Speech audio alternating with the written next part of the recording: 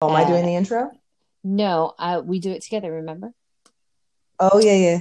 Yeah, Okay. yeah, yeah, yeah, yeah, yeah. Oh, Yeah, okay. yeah, Wait, I yeah. okay.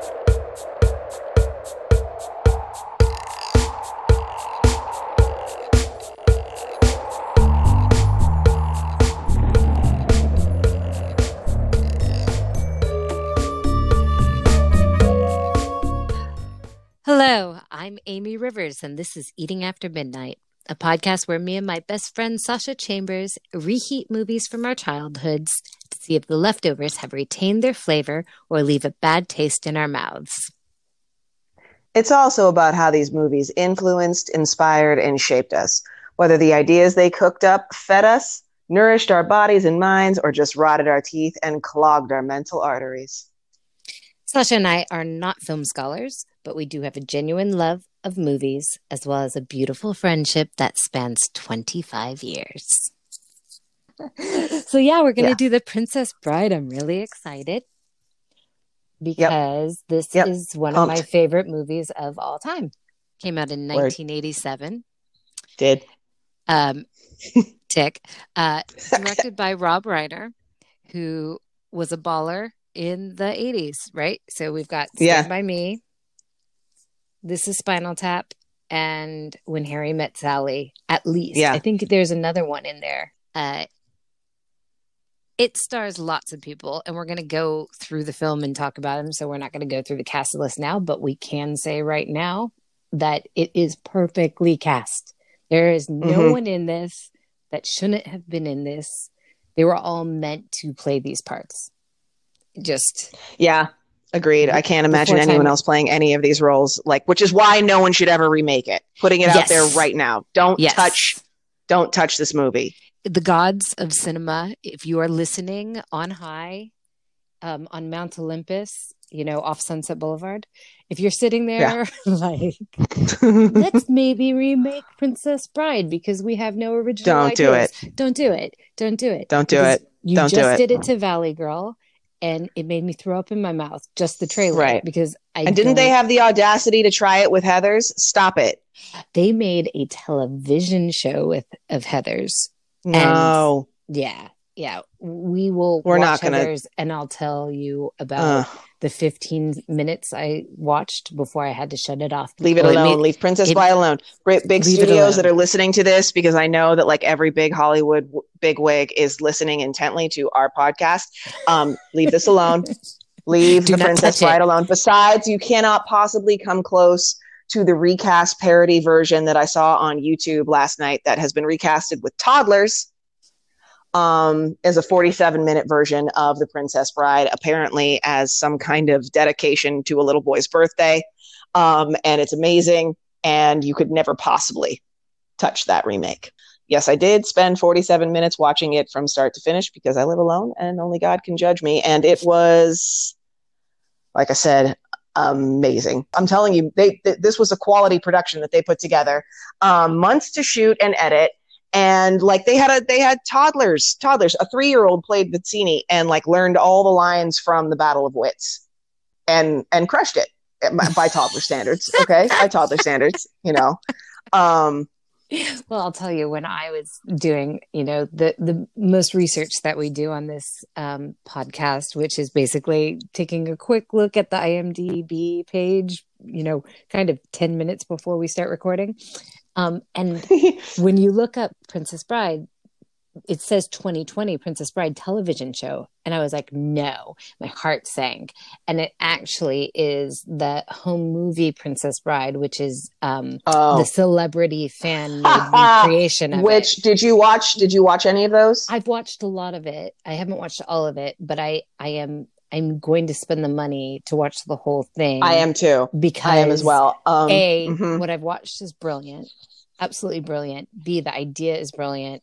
And C, of course, the cause is brilliant. It's for the World Yes. Central Kitchen to support Yeah. restaurants that are struggling during this pandemic, Yeah. to help them As a provide. former service industry Yeah, person, you as well, I've got $8 a month to throw at that. So hey, anyone that's yeah, listening to this, If you got to spare $8 to support the restaurant industry, these people that are out there day in, day out, serving you, putting up with all kinds of whatnot that you can't even imagine, do it, because you're going to get a lot of quality entertainment out of it, and support a really, really, really, really good cause. Good people that work really, really hard for their money. The screenplay was written by the same guy who wrote the book, who is William Goldman. That's not super common to be the screenwriter and the writer of the book, but he also wrote the screenplays to what was it, like Butch Cassidy of the Sundance Kid. So he was a big Hollywood screenwriter, and then he also wrote novels, I guess.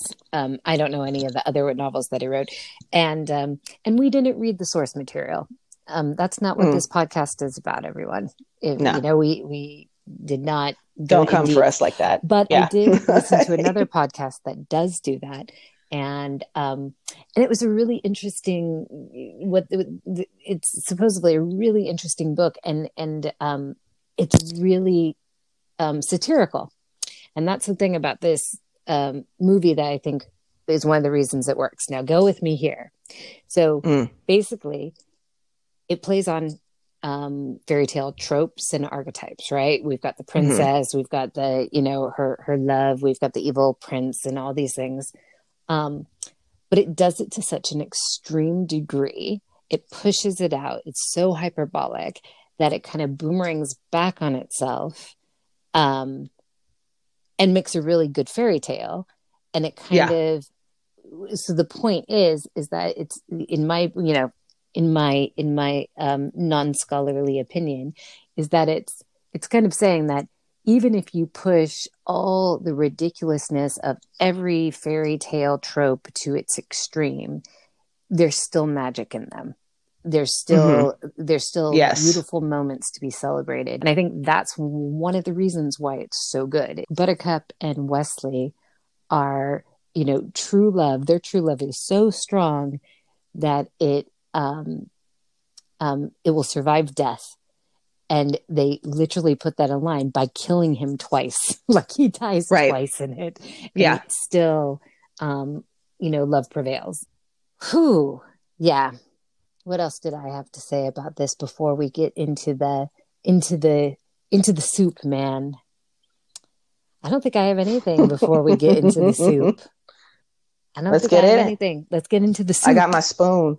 Let's dish it. Let's dish it. Okay, so we open up with Fred Savage, who is referred to in the credits as the boy or something like that, or the grandson. He doesn't have a name? He doesn't have a name, so we will call him Fred Savage. We're going to call him the brat, because the way he talks to his grandfather is not okay. Oh, it is? That is one beef I have with this, where I'm just like, why has this child not been slapped? Why? Sorry, not that I condone slapping children, but, you know. Well, I mean, look, I'll give you it that he's a brat, but I will say that the narrative frame that he creates is one of the things that pops the bubble. Well, that's the brat.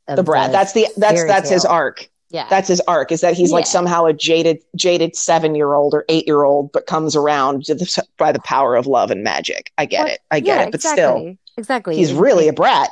And I think that we have to address his mother's hair. we have to talk about his mom's hair. I don't remember his mom's hair. It's terrible. It's like this amazing mullet thing. It's actually the exact same hairdo as Inigo Montoya. Go back and watch. They have the exact same hairdo. Like, I think hers is in a ponytail, but if she takes it out, it's the exact same weird bangy mullety do. Yeah, it's bad. It is. That's the only thing. Yeah, that and the video game are the only things that make this time stamped, actually. She's not normcore. She's not a normcore hipster. Like, that's 80s hair for sure. I don't even know that term. What's normcore? I don't know. I probably saw it on the Instagram. I'm too old to be cool, but like, you know, I think it's those hipsters. Like that. It's the hipsters that like to wear like mom jeans and, you know, look like super normal to the point where it's eerie, you know, like that kind of thing. You know, Sasha, I could figure out what it meant by context, but I just don't think you should use language like that on our podcast. I will refrain. I'll refrain from it. It's really offensive. Oh, but let us, in these opening moments, address the thing, because you were like, is this a Christmas movie aside from the demon face Santa?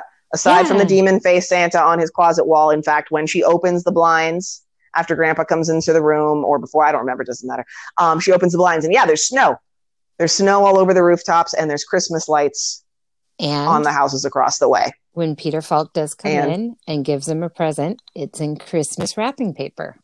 Which I never clocked. That. That's crazy. So this is a Christmas movie. It's the most subtle Christmas movie ever. Yeah. And I really wish it was a Hanukkah movie. You know, just because we could use a Hanukkah movie.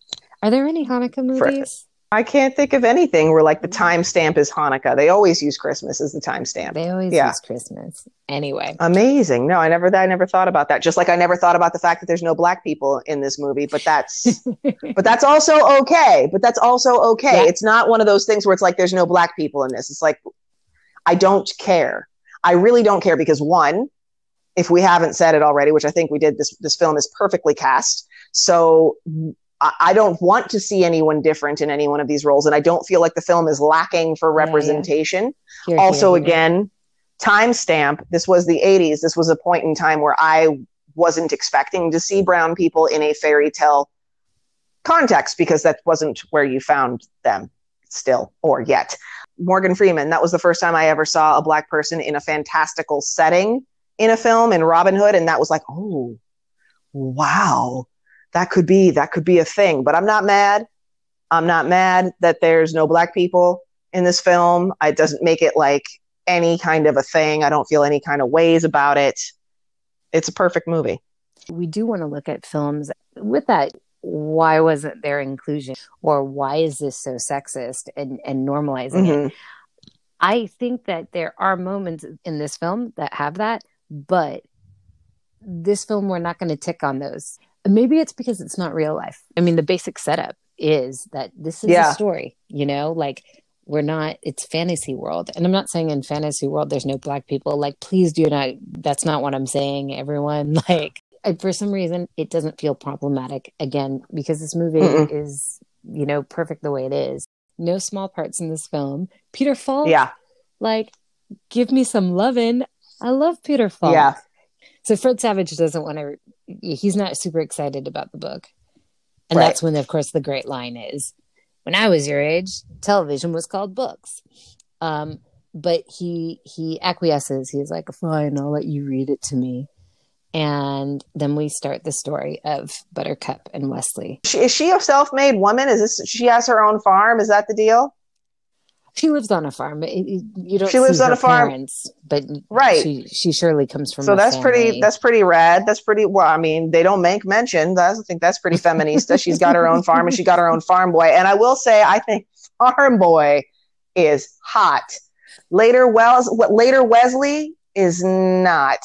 Farm Boy was smoking, but later Wesley, I don't know. At first, I find the whole Pirate Roberts costume very goofy, but it's that mustache. It looks like a pipe cleaner that rolled under the desk. It's so bad. It's really nasty. But no, Farm Boy Wesley, he had it going on. And so they have this smoldering, bizarre love affair that centers around As You Wish. Oh, and so good. So at this point, they fall in love very quickly. And this is the point where Fred Savage breaks in. He's like, is this a kissing book? Right. And I went back and I thought about that line. It's like, it's not just a kissing book. This whole story is a kiss. There isn't a moment of this film where I don't feel like I'm falling in love with the story, Sasha. With the character, with the idea, Sasha. With the feeling of it. You're so sweet, Sasha. I'm so sentimental, I know. Hug. Oh. You are so sweet and sentimental. I know. The actors, are so good. Robin Wright is gorgeous and young. Oh, God. And this was before she did anything else. In fact, it says introducing Robin Wright. She was in a television show before this, but this was basically her big break. And what's his name? Cary Elwes? Cary Elwes, yeah. I always say his last name wrong.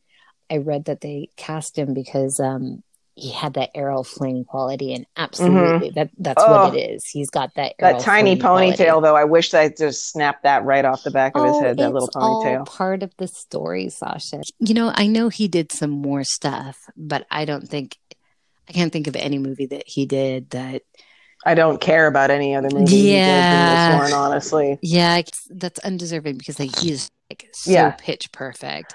He was in The Crush in 93. Liar Liar in 97, Twister in 96, but like who gives a fuck? I only want to see him as a medieval dude. Oh wait, he was in Glory in 89. What am I talking about? He was in a bunch of shit, but like oh wait, Hot Shots. He was in Hot Shots in 91. Yeah, he's been very successful. Bram Stoker's Dracula, he has, but I will only ever see him in my mind as Wesley. Yeah, it was. And I don't think that's preferably a bad Farm thing. Boy. I don't think that's a bad thing. Like I would blush to meet him now just because he's Wesley, and because I saw a picture of him recently, still handsome, but salt and pepper and older. I'd still be like, oh my God, that's Wesley. The next thing that happens is Prince Humperdinch announces his marriage. Name. They're all good names. They're all good names. I know. By the way, I didn't even mention it. The first boy I ever had a crush on when I was in elementary school was named Wesley. Oh, I totally forgot. I can't say his last name because we can't do those things. But yeah, I did, and my first grade crushed out on a Wesley.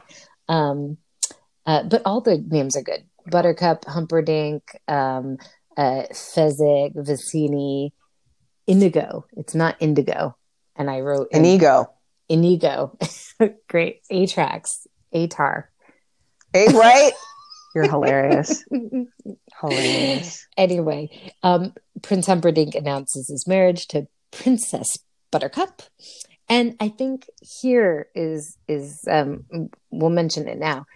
One of the reasons this movie is super timeless is that like the sets are made to have a certain amount of artifice to them. Like it looks like a really expensive story production. Yes. Yeah. Like they basically are made out of like cardboard cutouts, and they're not even hiding that fact. And the costumes are so costumey. So even though I know you're gonna call out some later, but they're supposed to be costumey. Like they're pushing again. Like the hyperbole of this is that it's never not a story. It's never not a fantasy, and it's always kind of keeping that there. And I think that's again one of the reasons it's timeless, because no matter who what age you look at, it's always going to be like a fake. A turret that he's making his anointsman on. I'm from I'm from New Jersey. All right, now. It's been a long day. So while we're talking about costumes, so he announces that she's going to be his new commoner princess bride, and then we find out that she's doing this thing because he has the right to say that he's going to marry her, but she's not down at all. She's really still pining for Wesley these 5 years. And she's going to go out riding because that's the only thing that makes her feel best. Dressed up in a killer outfit, this red gown with these green leather gloves and red leather boots. I mean, the red on red, the monochromatic, just reminds me of this Donna Summer video where she does this whole monochromatic thing, and like it just makes me want to go get some red shoes and a red dress and just like do that. Do you recall that thing? It's so fucking gorgeous.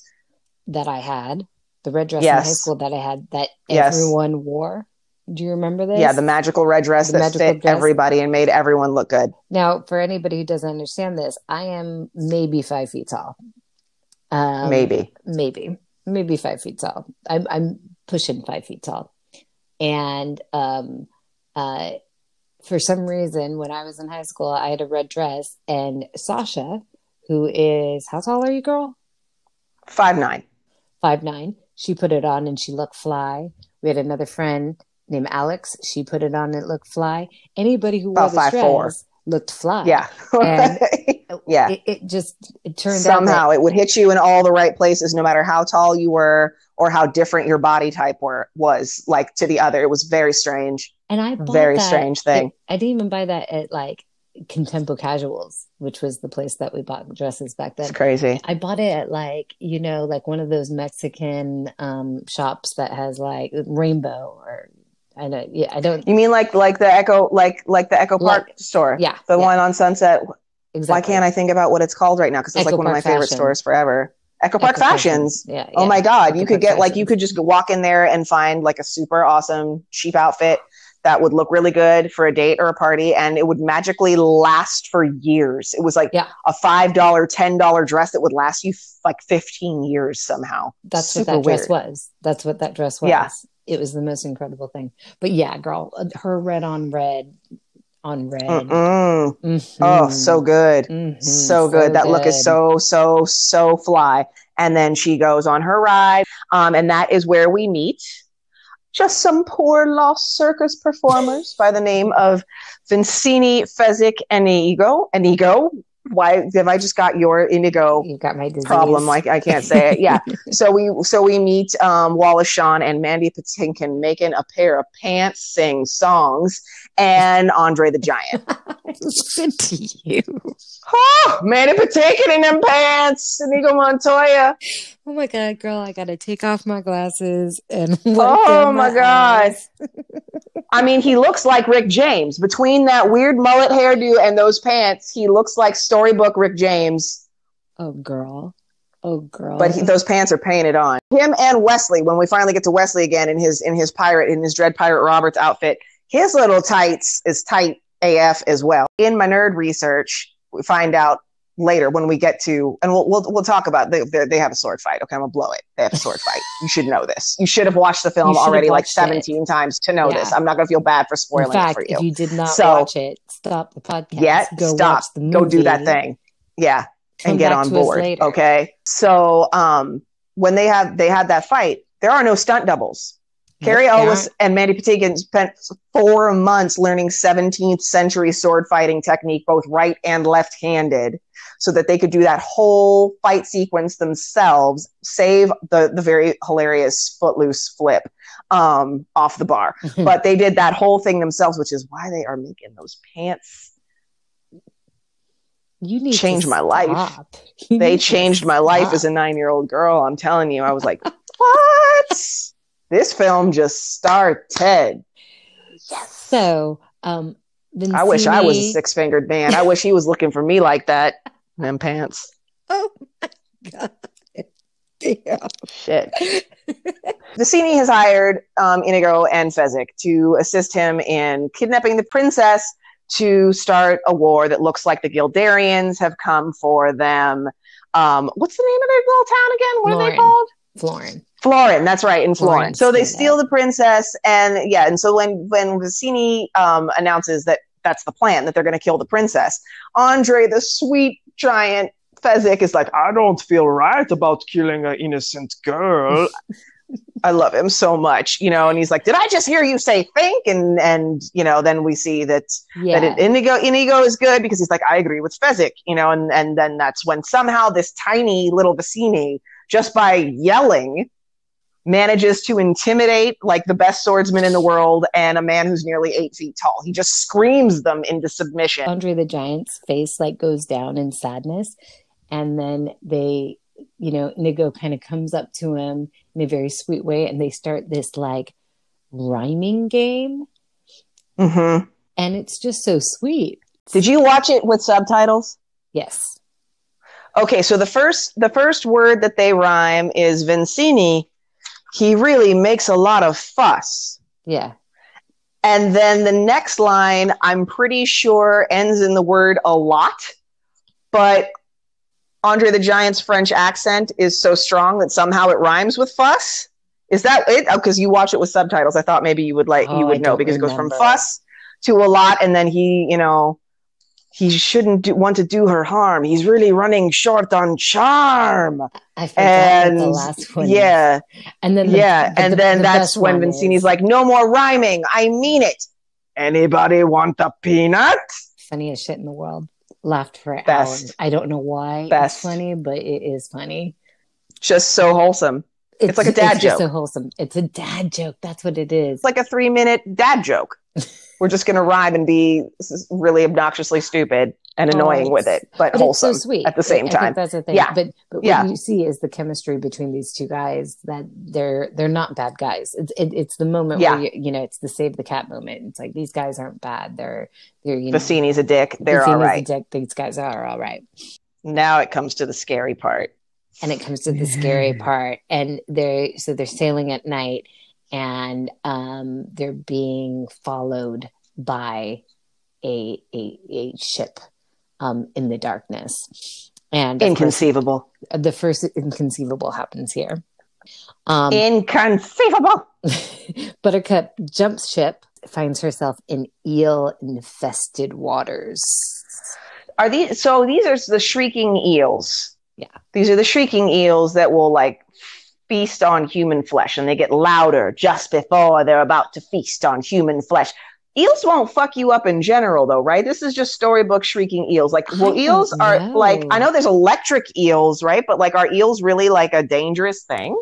I don't know, girl, but can I tell you? Are these another reason why I want to stay away from water? No. Eels, I have no idea. I don't know the answer to your question, but they're just to water snakes. Change the subject immediately. That it's a big thing in the UK to eat eels, or it was. What?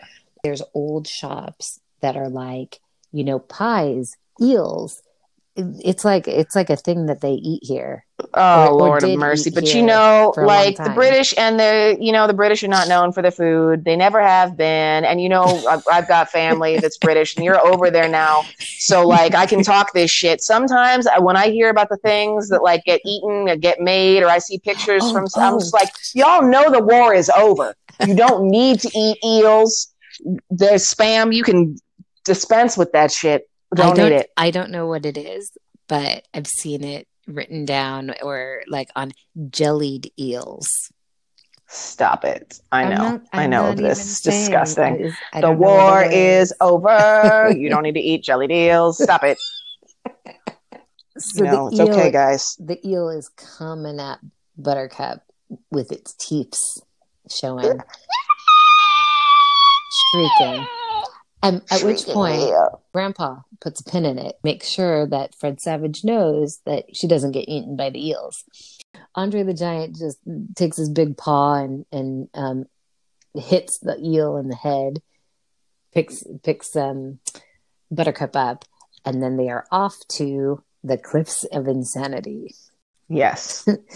There is that moment where they're about to come upon the Cliffs of Insanity, and they realize that the ship is still trailing them. Yes. And Vicini, this is a line that for some reason has always been so hilarious to me, when he's like, move the thing, move the other thing, move the thing. For some reason, every time I howl, I think it's hilarious. The funny thing about Vicini is he thinks he's the smartest man in the world. He proves time and time again that he is not very intelligent. A ding-dong. He's just an absolute ding-dong. When the man in black comes up and is following them up the Cliffs of Insanity, he says inconceivable, at which point Inigo says to him, I do not think that word means what you think it means. What you think it means. Yeah, one of the best lines of that movie. You keep using this word. I don't think that means what you think it means. I do not think it means what you think it means. Yeah. We just want to say it 5 different times because it's that good. And then there's that terrible moment where he fucking talks shit to Fezzik on the way up the mountain. And he's like, you were supposed to be this colossus. You were supposed to be this wonder. I'm just going to have to find myself a new giant. And then Fezzik is like, oh, don't say that, Vicini, please. It just breaks my heart. So mean. Well, because Andre the Giant, doesn't he? He just has this quality where, he's big and he's burly, but he just seems like a sweetheart. While we're on it, this part was actually written for Andre the Giant. So long story short, because again, our podcast is not about trivia and production notes. This movie was in development hell for 12 years. And Andre the Giant was who they really wanted to play it because he was the inspiration for the character. Andre the Giant wasn't available. So other actors came in, and Arnold Schwarzenegger obviously was one of the, top choices for it. Can you imagine? So glad it didn't And go that way. luckily, it was in development hell so long that I think Terminator came out. So then his schedule got way too busy, and he wasn't going to do a bit part, not a bit part, but a small part in this film after he had done Terminator. So he didn't do it. But I told you, like, Liam Neeson was one of the people that was possibly called in because he's a tall motherfucker. He's something like 6 feet tall. And like the director was just That's not that tall. He's taller than 6 feet tall. He's tall. I mean, I know it's really tall to you. Oh, fuck off. Whatever. Mean. You're Vicini, Sasha. So mean. Anyway.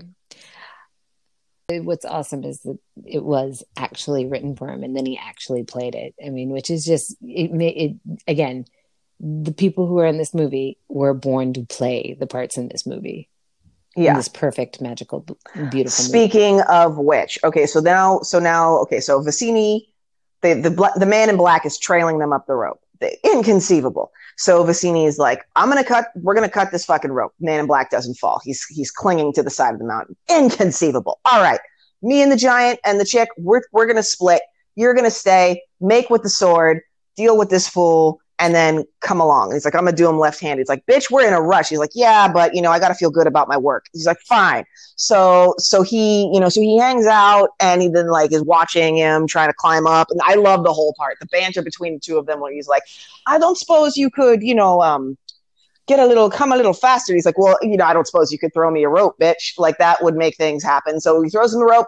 They come up, and they have this lovely exchange for a few moments while he allows the man in black to dump the rocks out of his boots and collect himself. And this is where we find out that Inigo Montoya is in search of a six-fingered man who slaughtered his father some 20 years ago, and that his whole life is centered around revenge, and that he just works for Vicini to pay the bills so that he can live his life in pursuit of tracking down this man who is responsible for the commission of this amazing sword that he has on his hips as a penniless, vagabond sellsword. And that this sword, in fact, is the whole reason why his father was killed. And so Inigo Montoya is my favorite character in the whole thing because he's so passionate and so committed to avenging his father's death. And what I just found out in my nerd research about The Princess Bride is why. And it changed his whole performance for me 100 times over, knowing that Mandy Patinkin lost his father at the age of 23 to cancer. So as a young man, he watched his father die, and his father wasn't even that old. His father was only 53. And he was so depressed and fucked up about it that he approached this role as though the six-fingered man was cancer itself. So he really was reliving his whole experience of anger and unfettered rage, unmitigated rage that he had towards the fucked up thing that is fucking cancer, this boogeyman, this fucking demon that exists out in the world and takes out the people that we love, and you can't stab it. You can't come for it because it's always going to be out there lurking just out of reach. And so he's so committed to it. He's such a committed method actor that, in fact, when it comes to, and I'm fucking spoiling it because if you haven't seen it, I don't give a shit. Stop the podcast, go watch it. When it comes to the point where he does finally get to confront the six-fingered man, he is so deep in his method acting. He is so deep in confronting the cancer that killed his father. Do you know he actually stabbed Christopher Guest, who plays the Count? What? He actually fucking stabbed him in the thigh. And Christopher Guest, when they filmed that, he tossed out a ton of the choreography because he was legit afraid for his life. That's how deep Mandy Patinkin went into this role, that he was legit afraid that Mandy Patinkin might fucking kill him. I did know. So that whole scene where he keeps coming for him and going like, hello, my name is Inigo Montoya, and it just ramps and it ramps and it ramps. Imagine being in a room with someone who actually was that committed to the role and being Christopher Guest with that, because it hits you When you watch that scene, it fucking hits you, and you're like, oh shit, he is not fucking around. But we'll come back and we'll talk about how intense that scene is later. That scene's really good. So we find this out. We find this out about Inigo Montoya, that is his raison d'etre. And Wesley, or the Man in Black, is extremely moved by this because, of course, the Man in Black has his own secret reason for living and reason for clinging to the side of a mountain and risking life and limb for something that he feels so passionate about. And then they engage in this beautiful, as we said, no stunt double fight. It's probably one of the greatest sword fighting scenes in any movie anywhere. It's my favorite. I can't think of anything that's better than this sword fighting scene, right? Because it's just beautiful. Like, they complement each other. It's all about sportsmanship. It's all about respect. The sword fighting's excellent, and their legs in them pants. and for Sasha, the legs in those pants. Legs, though. You're so bad. You know, they're just marveling at one another's artistry with the sword. Then, of course, they have the ahas, the double aha moments where it's like Inigo says, I'm not left-handed. At which point, homeboy Wesley says, I'm not left-handed either. And then it ends in the most gentlemanly fashion ever. I would sooner destroy a stained glass window such as an artist such as yourself. Yeah, that's it. But I can't have you following me, so he knocks him out over the top of his head. Yeah, it's written and performed to perfection. I think that's the only way to explain it. Moving on, because there's not much more to say except that it's perfect. Yeah. Because the next scene is kind of perfect as well. After he gets Inigo, he has to face Fezzik. Sweet Fezzik, right? So what's his name? Vicini is like, damn, he bested homeboy. Fezzik, inconceivable. Inconceivable is what he says. Oh, I can't even believe that I tried to paraphrase it with damn. What a dumbass. I'm ruining this podcast, everyone. I'm ruining it. Oh my God. Anyways, Fezzik does not want to just throw a rock and kill him in one fell swoop because he too feels like it's unsportsmanlike. They have a conversation and agree that they are going to fight hand-to-hand combat like God intended them to kill each other in the first place. Civilized people. There's that really creepy kind of line that feels like, what did you guys know? Why are you wearing a mask? Oh, they're just terribly comfortable. I think everyone will be wearing them in the future. Ooh, I know. Yeah, I was like, It's made a lot of recent memes. Yeah, right? Yeah, I've seen that around like way too often. I haven't seen that around. But as soon as he said it, I was like, ah! Now, it's like a big thing right now. They knew this is not an Illuminati plot. They were not sending out Easter eggs about coronavirus and the Princess Bride. Everybody put the tinfoil back in the drawer. It was just a little weird when they said it. Okay. It is. Just saying it is just it's very odd, but no, put the tinfoil back. Put the tinfoil back in the drawer, back away from the drawer. So they have a brilliant little fight. And then at the end is the second best line. Rest well and dream of large women. So inconceivable. He bests the giants and then comes down to it's just you and me and some iocane powder, right? So iocane powder, one of the deadliest substances known to man. It's odorless, tasteless, and dissolves completely in liquid. I need to say the that Man Sasha in Black has none of this written down in front of her. It's just from our heads. Like that's the thing. It's just instant recall of exactly what the script is, just like that. It's brilliant. So, Battle of Wits begins. Wesley takes out his iocane powder, odorless, tasteless, and dissolves completely in liquid, and puts it in the goblets, the 99-cent goblets, as you pointed out, that look like they came from the Halloween section from the 99-cent store. Yes, they were these best. Chunky-ass weird goblets. Yeah.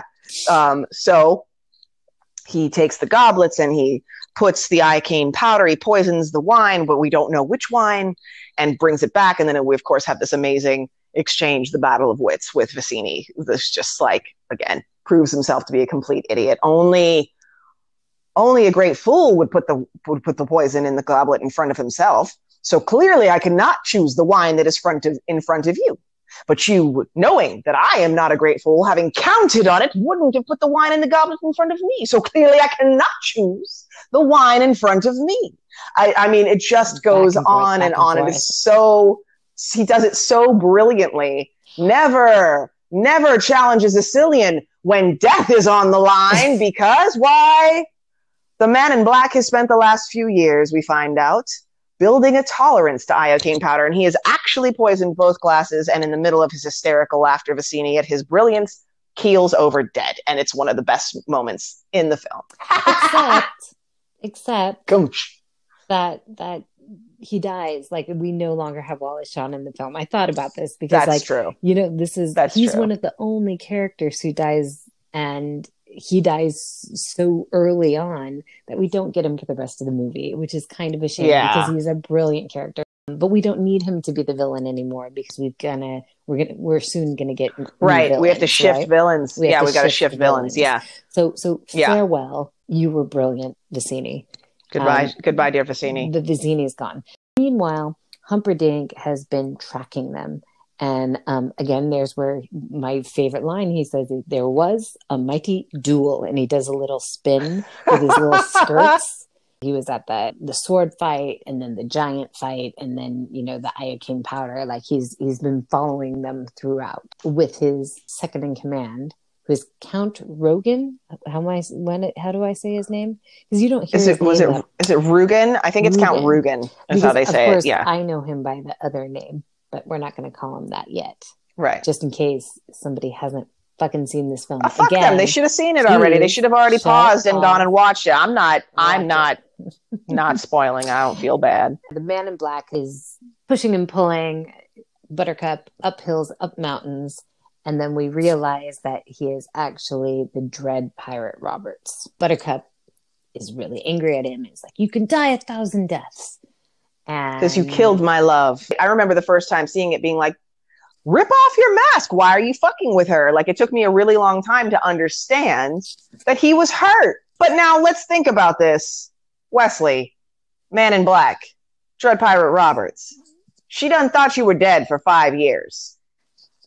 Okay? I know true love is supposed to stand the test of time, but she did think you were dead. So that, it's a fantasy film. So, his expectation. Which is exactly why when he raises his hand to her, I'm not super bent and pissed off about it. It's not a moment for me to feel like, oh, you've crossed these major lines. Like, of course, no, we don't want to hit women. But one, he's playing the Dread Pirate Roberts. Two, he's Wesley and he's hurt and, he didn't do it. He didn't actually do it. He doesn't actually do it. He threatens to do it. But we talked about this. We do want to look back at these films with the frame of whether or not they're sensitive to race or whether or not they're super sexist or did they warp us? Did they warp us or feed us? I don't think that in this moment of Wesley's, I was like, it's okay for a man to hit a woman. I don't think absolutely I got that not message at all. Absolutely not. Even as a kid, you kind of realize that that's Wesley. Right? So you're not in this moment where you're like, oh, who is this man in black? Is he the Dread Pirate Roberts? Right? So you kind of get that he's upset. And he's upset because if you had faith, girl, because we're in fairy tale world, of course I was coming back. We have true love. And that doesn't happen every day. I just hate that little fucking ponytail. It's the dumbest little ponytail I've ever seen. It's 5 hairs. It's 5 hairs. Not. It's like a curly. Yeah. It's like a curly hoop of 5 hairs. Yeah. Anyway. Yeah. So they're having a fight. He reveals that he's the Dread Pirate Roberts. They talk about it. He gets mad at her. She gets mad at him, and then her ass pushes him down the hill. Right. At which point he says, "As you wish." As you wish. And so then she tosses herself down the hill. And I really want us to make one day a compilation of terrible stunt double scenes. I just want a compilation of terrible stunt double scenes. I always thought it was really funny because she rolls down after him and it's both of them are like, oh, ooh, ooh, ooh, the physical comedy of it is really funny. No, it's funny. It's funny, but at some point she's got a long ass beard. Yeah. even if Wesley was super mad at her before, even if he was hurt by her before, when she rolls down the hill and he sees her, he immediately goes to her and asks if she's to see that she's okay. You know what I mean? Like all of it's done. Yeah. And now it's just, are you okay? And he's, are you hurt? And then then it gets really, really, what's the word? Soppy, right? Yeah. Is that the word? Sappy. Oh sappy, soppy, soapy. I'll take all of them. It's fine. Soppy and soapy. Because he says, are you hurt? And she's like, you're alive. I could fly. Or something like that. Skip the kissing part, Grandpa. Okay. So then they realize Humperdinck is still trailing them. They got to get away. So they go to the fire swamp and she's like, this is fucked. We can't go in the fire swamp. It's all kinds of dangerous. He's like, you're just saying that because no one's ever survived.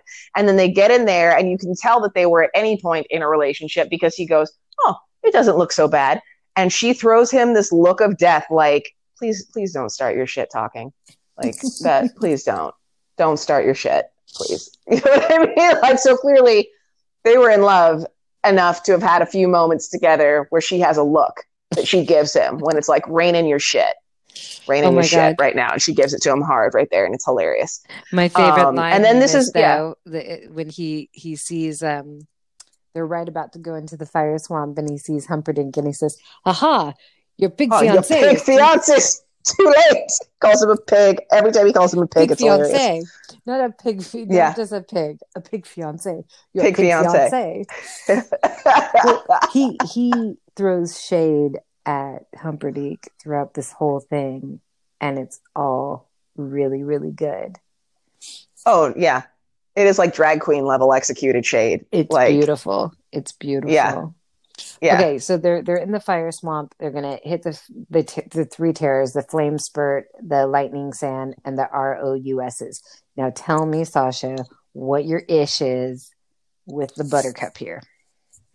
Okay, so my ish is like, okay, so first of all, so her dress catches fire and he puts it out, right? And then they quickly discover how to like avoid the little flame patches right on. Okay, he just keeps picking her up in this heavy ass dress and moving her out of the way. Like he is really doing the job, right? Now they're trying to get through this place and then she's like, oh, but what about the ROUSs, which he's already seen. And he's trying to like spare her from the fact that he's already seen the ROUSs. By the way, I remembered them much bigger and much nastier. And I think we've got worse in Echo Park possums, but so for real, I've seen some shit up in those hills. So then of course, as soon as he's like, oh, we don't have to worry about the ROUSs, one is like, jumps out and like lands on him and just starts like gnarling the fuck out of him. And she just goes like limp. She just stands there looking at it like, and Joe Jonas's interpretation of this in the Kibi, home movie version, she's just like, oh shit. Like seriously, bitch, do something. And she just seriously like stares while this fucking rat thing, this Roos, ROUS, mauls her man. And then it comes for her. And that's when she kind of starts nudging it, not even hitting it, nudging it with a stick. And then he's got to take over and light the bitch on fire and stab it. And she like kind of at some point gets in there, but she's just useless. Okay. Get on the team, bitch. Okay. Here's my breakdown for you. All of us think that when we get in trouble, we're going to somehow become these like ninja masters who are going to be able to pick up big bricks and like hit people and all that stuff because the adrenaline's going to get us and all that. But a lot of us, most of us are just going to go into shock. And I have been held up before and you think that you're going to be able to be super whatever, but you're stunned. You're stunned in the moment. So I don't find it too crazy that she just stands there. What is she going to do? If the love of my life suddenly appeared in front of me, who I thought was dead for 5 years, and then he was going to get murked by a fucking rabid, dirty possum, I would be fucking that thing up. I wouldn't be like, oh, and this is how it ends. Okay.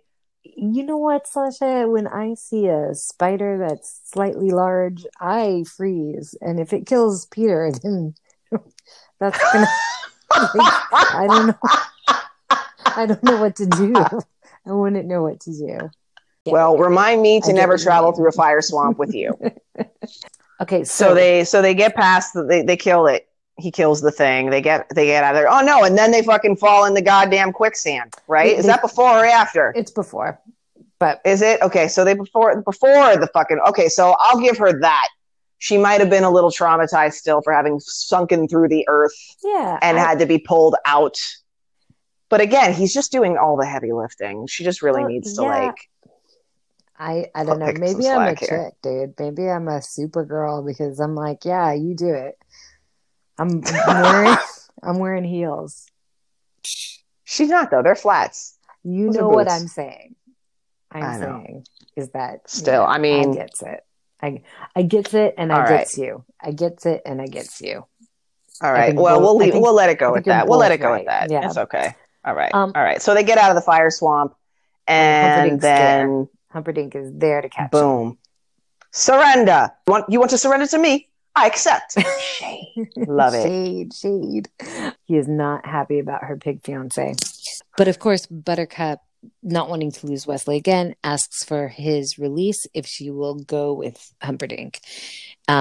So she goes off with Humperdinck, and this is where we really first meet the Six Finger Man, who is played by Christopher Guest. Wesley clocks his hand and smiles. He's like, "What is this?" He's like, "You've got 6 fingers on your right hand. I know someone who's looking for you." And for some reason, Count Rugen, the 6-fingered man, I don't know if this is some deep inner child shit, like he was upset about being made fun of for having 6 fingers as a kid, but he like immediately is like, oh, "You dick," and like just like clocks Wesley and knocks him out for noticing. Count Rugen has that kind of, what's the Nazi scientist? What was his name? Mengele? Yeah. So Dr. Mengele. Yeah, he's got that kind of quality, right? Because when Wesley wakes up, of course, he is in the pit of despair. The pit of despair. With the albino. For some reason, the way the albino is using that like spongy poultice thing to like dab his shoulder has always given me the weirdest kind of skeeves. I don't know why. There's something about it's the Foley of it, the like sound of it just really it's clearly dirty. It's clearly like a dirty it's filthy as well. Yeah and you're completely germophobic, so that's true. That makes sense. You're right. There's no reason that shouldn't skeeve me out. And then he hacks in his face. You are in the pit of despair. Don't even try to get out, mate. The play on the trope of the albino underground in this pit of despair would have a voice like this, when actually it's just a frog in his throat. It's like that's the beauty of this movie right there. It's like that's the twist that it does again and again at you. And the pit of despair, of course, is Count Rugen's torture chamber. So the next part is really interesting. The king dies. Yeah. Buttercup and Humperdinck get married. Fred Savage gets super pissed off. He's like, "You've read it wrong. You're ruining the story. He can't marry Humperdinck. It's just not fair." And Peter Falk says, "Life isn't fair. Who said life was fair?" And it's like all of a sudden in this movie, it gets really deep. This might be a story, but it's still a story about life. Sometimes the bad side wins. Sometimes life is not fair. And Fred Savage is really upset about the injustice of it. And then we get one of the best moments of this film. We need to just stop saying that, shouldn't we? Yeah. Queen Buttercup walks out, and an old hag starts yelling at her. Boo! Boo! Bow down to her, the queen of slime, the queen of filth, the queen of putrescence. Boo! Boo! She had true love. She had true love and she gave it away. Boo! Rubbish. Boo! Rubbish. Filth. Slime. Oh, God. I love that part. But what she spews out of her mouth is just so hardcore. And she's like spitting mad. She's just so going for it. There's no hold back. Like, it's fucking no shit. Holds bar. It's so fun. It's so good. At this point, Buttercup wrenches herself from the nightmare, runs to Humperdinck, and she's like, "So here's the deal. I don't love you. I love Wesley. I'm never going to love you. I'm only ever going to love Wesley. And if did she flat out be like, and if you make me marry you, I'm going to fucking kill myself?" Yeah, and she says that. Yeah.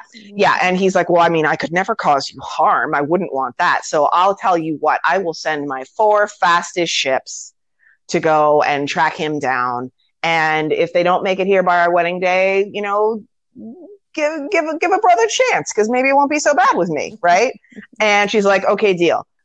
Obviously, he's not going to send his 4 fastest ships, because he's already had Count Rugen, the six-fingered man, whose name is take him, Tyrone, which we find out because Humperdinck calls him Tyrone in their walk, where Tyrone invites Prince Humperdinck to come down to the pit of despair and check out his work. And Humperdinck's, I love to watch you work, Tyrone. And this is where I'm like, oh, they fucking for real, because there is some vibe. The affection between the two of them is deeper than just admiration between two sick fucks. No, there's some, they are doing the thing. Absolutely. Those six fingers have a purpose. So Tyrone heads down to the pit of despair, where he does his first session on Wesley with the machine, which we discover is some kind of life-sucking machine that can steal as little as 6 months of a man's life and up to 50 years. But since, this is their first session together, he's just going to steal 1 simple year from Wesley. And he would like to know, for posterity's sake, because this is for his research, how it makes him feel. Christopher Guest imbues this part with just this cold, calculated oiliness. And I love him in it. So he steals this year. It fucks him up. He's like whimpering, fucked up, and Christopher Guest is loving it, and so is the albino, and it's very creepy. And you're sad. You're sad for Wesley at this point, because you're like, this is fucked up. That's it's not a cool thing. We left out the fact that truly what's going on is that Humperdinck is this twisto fuck, just like Count Rugen, Tyrone, the six-fingered man, that is trying to stage a war with the Gueldarians. And the way that he's going to enact this is by killing Princess Buttercup and making it look like they actually committed the crime. And he was the one who actually hired Vizzini in the first place. Right. Yeah. Exactly. So he sends his chief enforcer off to empty the thieves' forest, which is the way we get reintroduced to Inigo and Fezzik. And Fezzik. Yes. Inigo is exactly where Vizzini left him. He says, I go back to the beginning. And there he is, splayed out, shit hammered on the floor, drunk as fuck, waiting for Vizzini. I am waiting for Vizzini. Say, come back to the beginning, and I am back at the beginning. The guard comes and tries to get him, and he's like, no, I'm drunk, but I can still swing this fucking sword at you, motherfucker. And then Fezzik shows up and is like, fool, you are drunk, and let me just end this, because you're about to get yourself murked, and that's not cool, because you're my friend. So then Fezzik so sweetly nurses him back to health and tells him, gets him up to speed, makes him stew. Yeah, dunks his head in water. Is real. Yeah, the bromance is brings real. him back around. Even their first moment is so tender when he's drunk. Yeah. and he kind of sees his hand, and he puts his hand against his hand, and he realizes that it's you. Yeah, it's you, my friend. Yeah. So he nurses him back to health, tells him about the six-fingered man, and Inigo is like, "Oh, hells yes, this shit is on. We are going to get this motherfucker. How are we going to do it? Oh, we need the six-fingered man. We don't need the six-fingered man. We need the man in black. And then it cuts back to Buttercup and Humperdinck. She calls him out for not sending the ships. And Humperdinck suddenly gets so mad. Because she calls him a coward. She calls him out. She calls him a little bitch. She calls him so much. Yeah. The slimiest little coward that could crawl on the earth or something. Yeah. I would not say such things if I were you. And then he manhandles her because she's like, you never sent your ships, you lying fuck. And he's like, whatever, you're a silly girl. And she's like, I am a silly girl because I never realized what a fucking little bitch coward you are, bitch coward. And he's like, yeah, you shouldn't say those things. Drags her down the hallway by her arm, throws her in the room. I'm fucking pissed now. Yeah, and he goes down to the pit of despair and he's like, yeah, you guys might have been in love. And that kind of love maybe exists once in a century. And fuck that. Because if I don't get to have anything, no one does, basically. So no one could ever possibly suffer as much as you. And he takes the fucking handle and he pushes the thing on the fucking death machine. Wham! up to 50. And Count Rugen's like, not to 50. And the albino's like, oh. And then fucking Wesley pops up off the table in this like reverse plank. His whole body domes away from the table. And he just starts screaming. And it's so loud and it's so horrible that they can hear it all through the thieves' forest. Buttercup can hear it. Everybody hears this shit. It's all this the scream that's heard around the world. And Inigo's like, oh my God, that Fezzik, that is the sound of pure suffering. His love is set to marry another man tonight. That is the man in black. And they take off to go find him. And they get as far as the grove and screams stop. And they're like, no. We have to find him. So Inigo pulls out his sword and he's backlit by the sun. He's like, Father, I have to find this man because he can help us find the man who killed you. But I cannot do it alone. I need you, Father. I need your help. And he starts wandering like it's a divining rod with his sword. He's waving it around, and then it goes pink into a tree, and he opens his eyes and he's like, well, fuck, that didn't work. And he leans his head on his hand, and then the door opens that leads in this hollow tree that takes the stairway down to the pit of despair. And upon going down there, they discover Wesley is dead. Cut to Fred Savage, who then says, Wesley's dead? Jesus, Grandpa, why the hell did you read this thing to me? And that's when I'm like, and Jesus, Grandpa, why haven't you slapped this child? How did he just speak to his grandpa that way? I mean, I understand. He is like, what the fuck? You just killed my hero. But I watched the first episode of Game of Thrones, and I would not have sworn at one of my grandparents because they recommended me watch it. That shit was rude. Fred Savage is mad because he says to him, who gets Humperdinck? And the grandfather says, no one, he lives. And he gets really upset because he's like, wait a second, Wesley dies, Humperdinck lives, she's going to marry him. What is this bullshit? Like, again, you're taking my fairy tale and you're ruining it. Like, that's not the way a fairy tale, essentially, that's not the way this story is supposed to go. We take it from this horrific realization that Wesley has been killed to the best comedic relief you could possibly ask for, no pun intended, with the comic relief. Billy Crystal, Carol Kane, Miracle Max, and Valerie. What a scene. Now, completely improvised. They shot it over 3 10-hour days where Billy Crystal never told the same joke twice. Rubber Runner here, he had to leave the set. Yep, he had to leave the set. He had to go off the set and direct it from a monitor because his laughing kept interrupting the scene. And Mandy Patinkin bruised a rib. Yep. I'm trying to imagine how hard Carrie Elwes had to play dead while Billy Crystal is fucking just riffing deluxe around him for 3 days straight. I can't imagine trying to play dead while one of the most brilliant comedic minds of our century just went on for 3 days straight. It is funny, and there's lots of parts that I like about it. But it's not so funny that I broke a rib. Mind you, I wasn't. Well, you weren't in a room with Billy Crystal for 3 days. Yeah. But when I watch the scene and they talk about how funny it is, and because I've read those things too, they need to release those outtakes. They need to release the outtakes. The Max is Miracle Max. He used to work for the king, and he got fired by Prince Humperdinck. So he hates Prince his confidence has been rocked ever since, which is why he's reluctant to perform a miracle. Why do I want to do this anyway? What, he's just, okay, we're going to find out. We're going to find out what he's got to live for, because this guy here, he's only mostly dead. So he takes a bellows and he puts some air into Wesley's chest, and then he says, hey, hello in there. What do you got to live for? What's so important that you got to live for? And he presses on his chest, and Wesley goes, true love. And he goes, oh, well, that is a noble cause. But again, because his confidence is rocked and he's afraid to commit to perform a miracle, he says, no, that's not what he says. He clearly said to Blave, you guys were playing cards, and he bluffed, and you lost some money, and that's why you want to bring him back so you can collect his debts. And that's when Carol Kane comes running out and says, you're a liar, Humperdinck, pull it together. And then basically Inigo's like, listen, this guy is the one that Humperdinck's lady friend is really down for. So if you bring him back, she will totally dump Humperdinck, and Humperdinck will be really upset.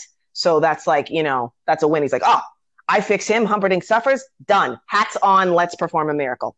So they make a chocolate covered pill that apparently will bring Wesley back around, but they got to wait 15 minutes and then he's not supposed to swim for an hour. I need to stop you for a second and we need to talk Please about do. how amazing Carol Let Kane us. is. I read something that she had like 4 lines written on the page.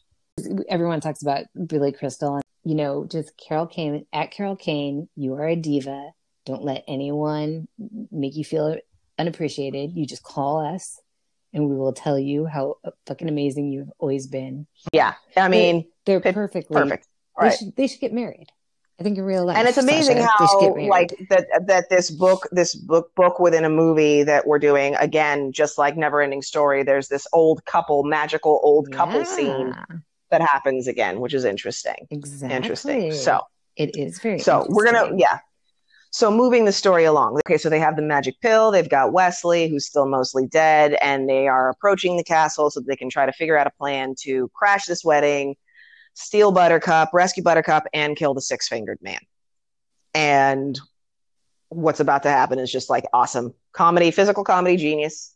As you said, they stuff the pill down Wesley's throat, and then Cary Elwes basically within moments is like, "I'll beat you at your pot. I'll kick your ass. Basically, I'll fuck you up." He's up and he's ready to fucking fight. Right? He's just like, it's just his head, it's just his face. Why don't my arms move? And they explain to him that he's been mostly dead all day long. And then they proceed to puppet him around while he figures out a plan for how they're going to we can Bernie him. Yes. Yes. Like Wesley comes up with a great plan. All they need is a wheelbarrow and a Holocaust coat, which they, magically come up with. The plan is an interesting one. They've propped Fezzik up into the wheelbarrow in the Holocaust cloak, and they pretend that he is the Dread Pirate Roberts. And so, of course, because Fezzik is already nearly 8 feet tall, and now he's standing in a wheelbarrow, somehow being wheeled by Inigo on his own because Wesley's still mostly dead. And he's apparently Sasha. He's got steel. I mean, he's got legs, babe. He's got strong thighs in them little pants. Ow. So the whole thing about a Holocaust cloak apparently is that you can light it on fire, at which point they've got Fezzik in the wheelbarrow and he's like, "I am the Dread Pirate Roberts. All of your worst fears are about to come true. I am here for your souls." And then they light the cloak on fire, and now he's this flaming giant, and all of the guards run away, except for the one who has the key. I have no key. Fezzik, rip off his arms. Oh, this key. This key right here. You can have that key. Yeah. This movie is all little moments. We are not going to skip over one of the best scenes in the movie. We can't skip over marriage is what brings us together. Today. Marriage, that blessed arrangement, that dream within a dream. Peter Cook, I mean, like, ridiculously fun. See, this had me in stitches when I was a little girl. Yeah. He's doing this completely deadpan, and it's one of the best cameos in this movie, the cameos. And I mean, you can't say that actually, because every cameo in this movie is the best cameo. They get married because they rush through the ceremony. Right. Ish. Man and wife. Say man and wife. Skip to the end. And poor Buttercup walks away saying, he didn't come. She's so sad. They've stormed the castle, and almost immediately, right, like Inigo runs in to Count Rugen. Yeah, like they're storming the castle, and then like at a distance, there's Count Rugen and 3 guards, and he makes fast work of the 3 guards, just kills the shit out of them, and then gets to finally say what he's wanted to say his whole life. "Hello, my name is Inigo Montoya. You killed my father. Prepare to die." And that bitch runs away. This part, to me, makes me laugh every single time. Just the way he turns away and scampers like a schoolboy. Scampers like a... Yes. Scampers, exactly, is the perfect word for it. It's like the best. You said it before. and I'm gonna just say it again. Your favorite character is Inigo in this movie, and I think you're not alone. Next to As You Wish, this is the greatest line in this movie, and it's one of the probably greatest lines of any movie ever.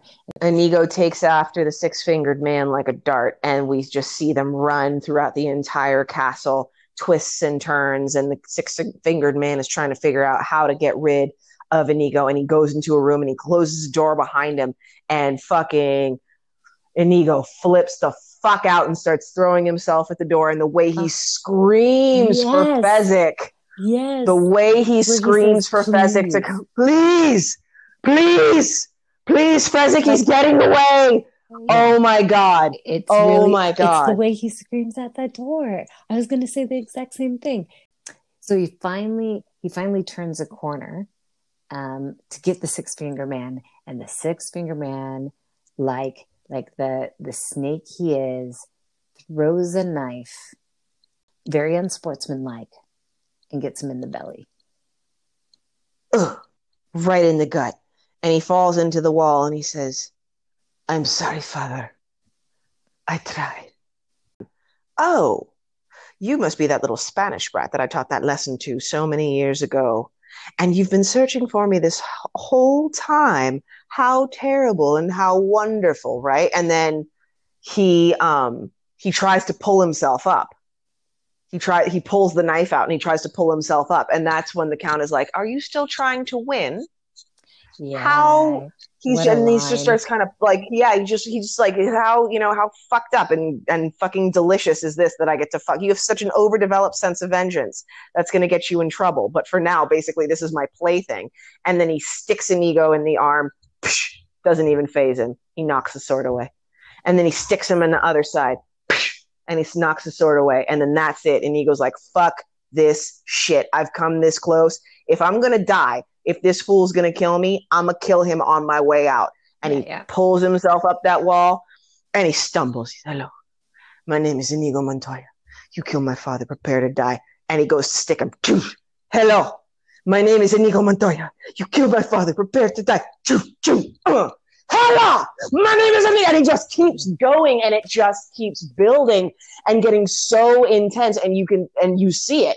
And now that I know that, like, what was driving Mandy Patinkin as an actor is that he actually thought he was killing cancer itself. It's just in the gut, like the knife that was thrown across the room takes me the fuck out to watch that scene now. Because then when he finally starts to stick him, he sticks him once, I'll stick you how you stuck me. And now I'll stick you again how you stuck me. And then I'm going to fucking slash your face. Offer me this.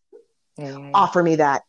Offer me everything I want, because there's nothing in the world that I fucking want. I don't even want to kill you, motherfucker. I really just want my father back.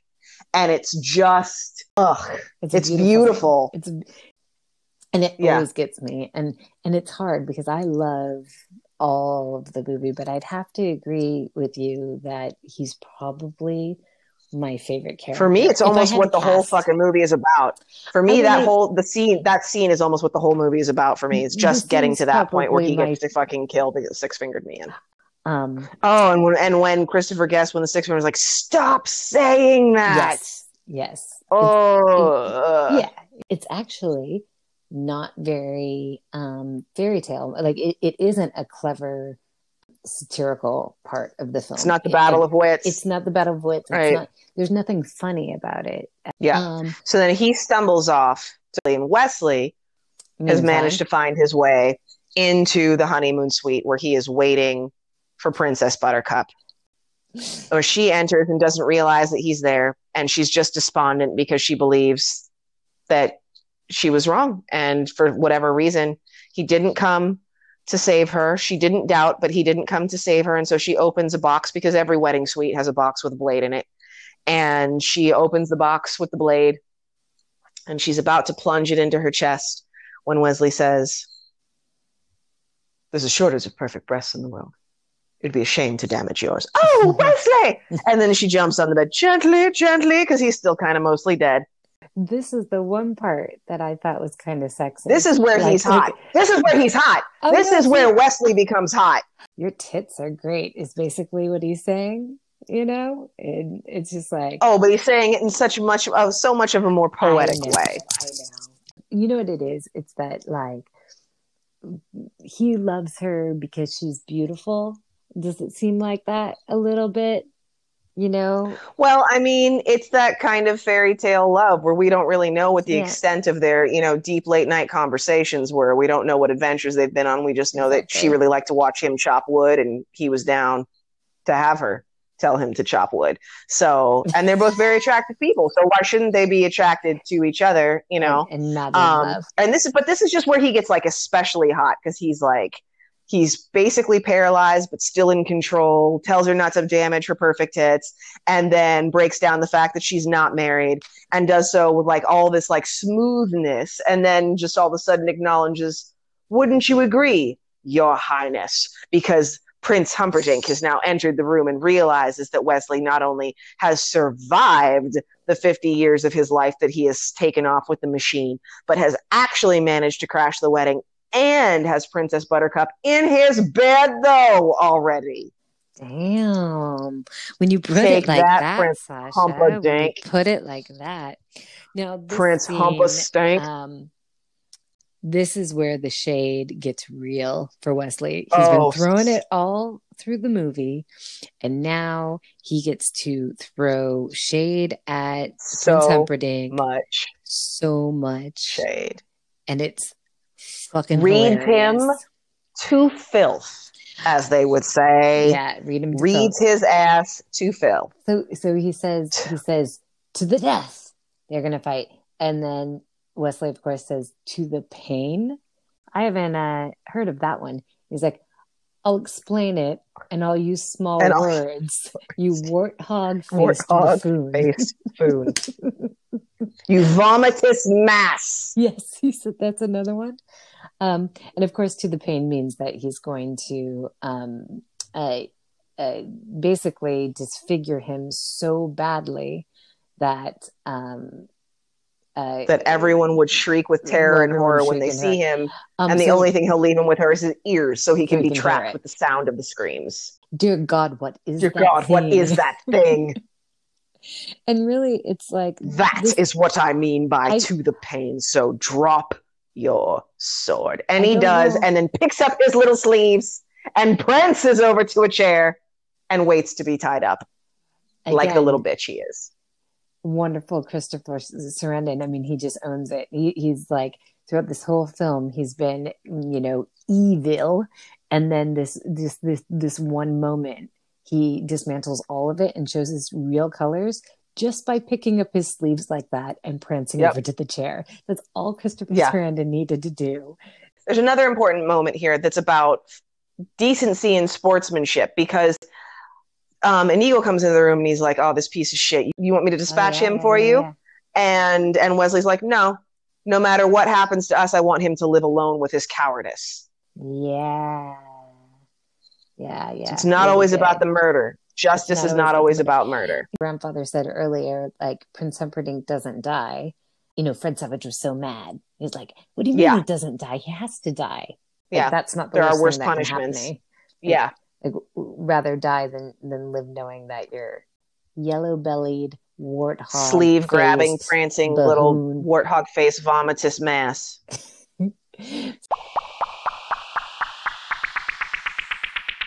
Fezzik shows up with the 4 beautiful white horses. Buttercup jumps out the window, and this is like a weird shot, isn't it? Because it's like black screen and like she's floating in the air. It's kind of an odd shot. Yeah, it has a little music thing in the back. And then of course, before Wesley falls out the window, because he still can't use his body. So when he jumps out, he kind of just like turns to the left and tips himself out. Hilarious. But before he does that, he talks to Inigo, because Inigo doesn't know what to do with the rest of his life. So he what's says, he supposed to do now?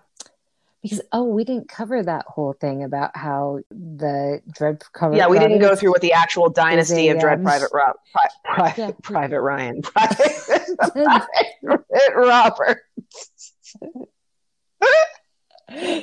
See, it's funny that you call it a dynasty, which is exactly what it is. But I always thought of it as like a franchise, like they're McDonald's. Like, but you're right. It's more of a dynasty. Anyway, I like franchise better, though. I like that. Because that's the deal. There was a Dread Pirate Roberts like 20 years ago. He made a bunch of money. Was like, I'm really tired, but again, this franchise, this has potential. So I'm going to pass this on to someone else. They pay me a royalty for the name. I live out my days. They do the same thing. It becomes the first pyramid scheme ever to exist. Oh, bless. So yes, they ride off, and then they're in the sunset, and they kiss, and it's all wonderful, and that's where the story ends. And he lets him kiss. Fred Savage says, thank you, Grandpa. Will you come back and read it again? And the grandpa says, as you wish. I know, it's so sweet. Now, did you miss your grandfather at that moment? Because I did. My grandfather was very nice. He was very, quiet and strong and everything. And he didn't die. Mine was ornery as fuck, but he loved the shit out of me. And he would have totally said, as you wish, if that was in his lexicon of language. He totally would have said that to me. I think your grandfather had a little. Oh yeah, you've met my grandfather. Yeah, I knew your grandfather with his shirt open. Like, he's a fucking baller. He was a baller. His shiny suits. He was baller. Yeah. He was like why they made Vegas. And then it's a perfect movie, and it just about ends perfectly until the worst title track ever rolls. And I know that you really love it. My love is like a storybook story. It's real as the feelings I feel. You know what it is? It reminds me of when you first learn in elementary school to not define a word with a word. My love is like a storybook story, but they don't have the sources in this story. I'm gonna give it all to you. I know. I get why you don't like it. Like, okay, like I told you earlier, it is not Never-Ending Story, and it's not We Don't Need Another Hero. I'm not going to put it on that level. I'm not even going to put it on the level of like, oh, what a feeling, But what's the song from Footloose? Never. It is not on the level of oh, what a feeling. It's better than Footloose by Kenny Loggins, though. I'm going to own that. I am not going to let that slide. This is my opinion, Sasha. In my opinion. Yes. And by not let it slide means that I'm just going to silently hold it against you and wait for one day that I can make fun of you for it. Anyway, wow. So from I don't know what we're going to have to say about it because it's only just perfect to let us just talk about every perfect moment and how much we love it. So Sasha, you're going to come visit me on a transatlantic flight.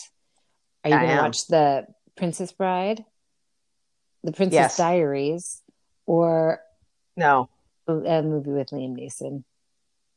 No, I will only watch The Princess Bride over and over and over again. I'll watch it 4-5 times. However many hours that flight is, I will watch The Princess Bride over and over and over again. See, I would watch it over and over again because I practically know the whole movie by heart. So I would just be happy to keep making sure that I have the lines down, all of them. In fact, if I ever was ever like arrested for a crime and put in solitary confinement, that's how I would keep from going insane, is I would just reenact The Princess Bride for myself because I could.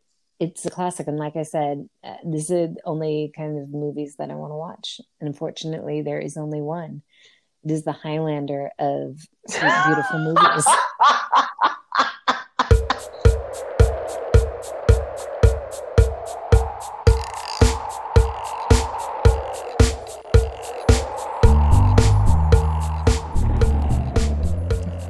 So thank you all so very much for listening to our latest episode of Eating After Midnight.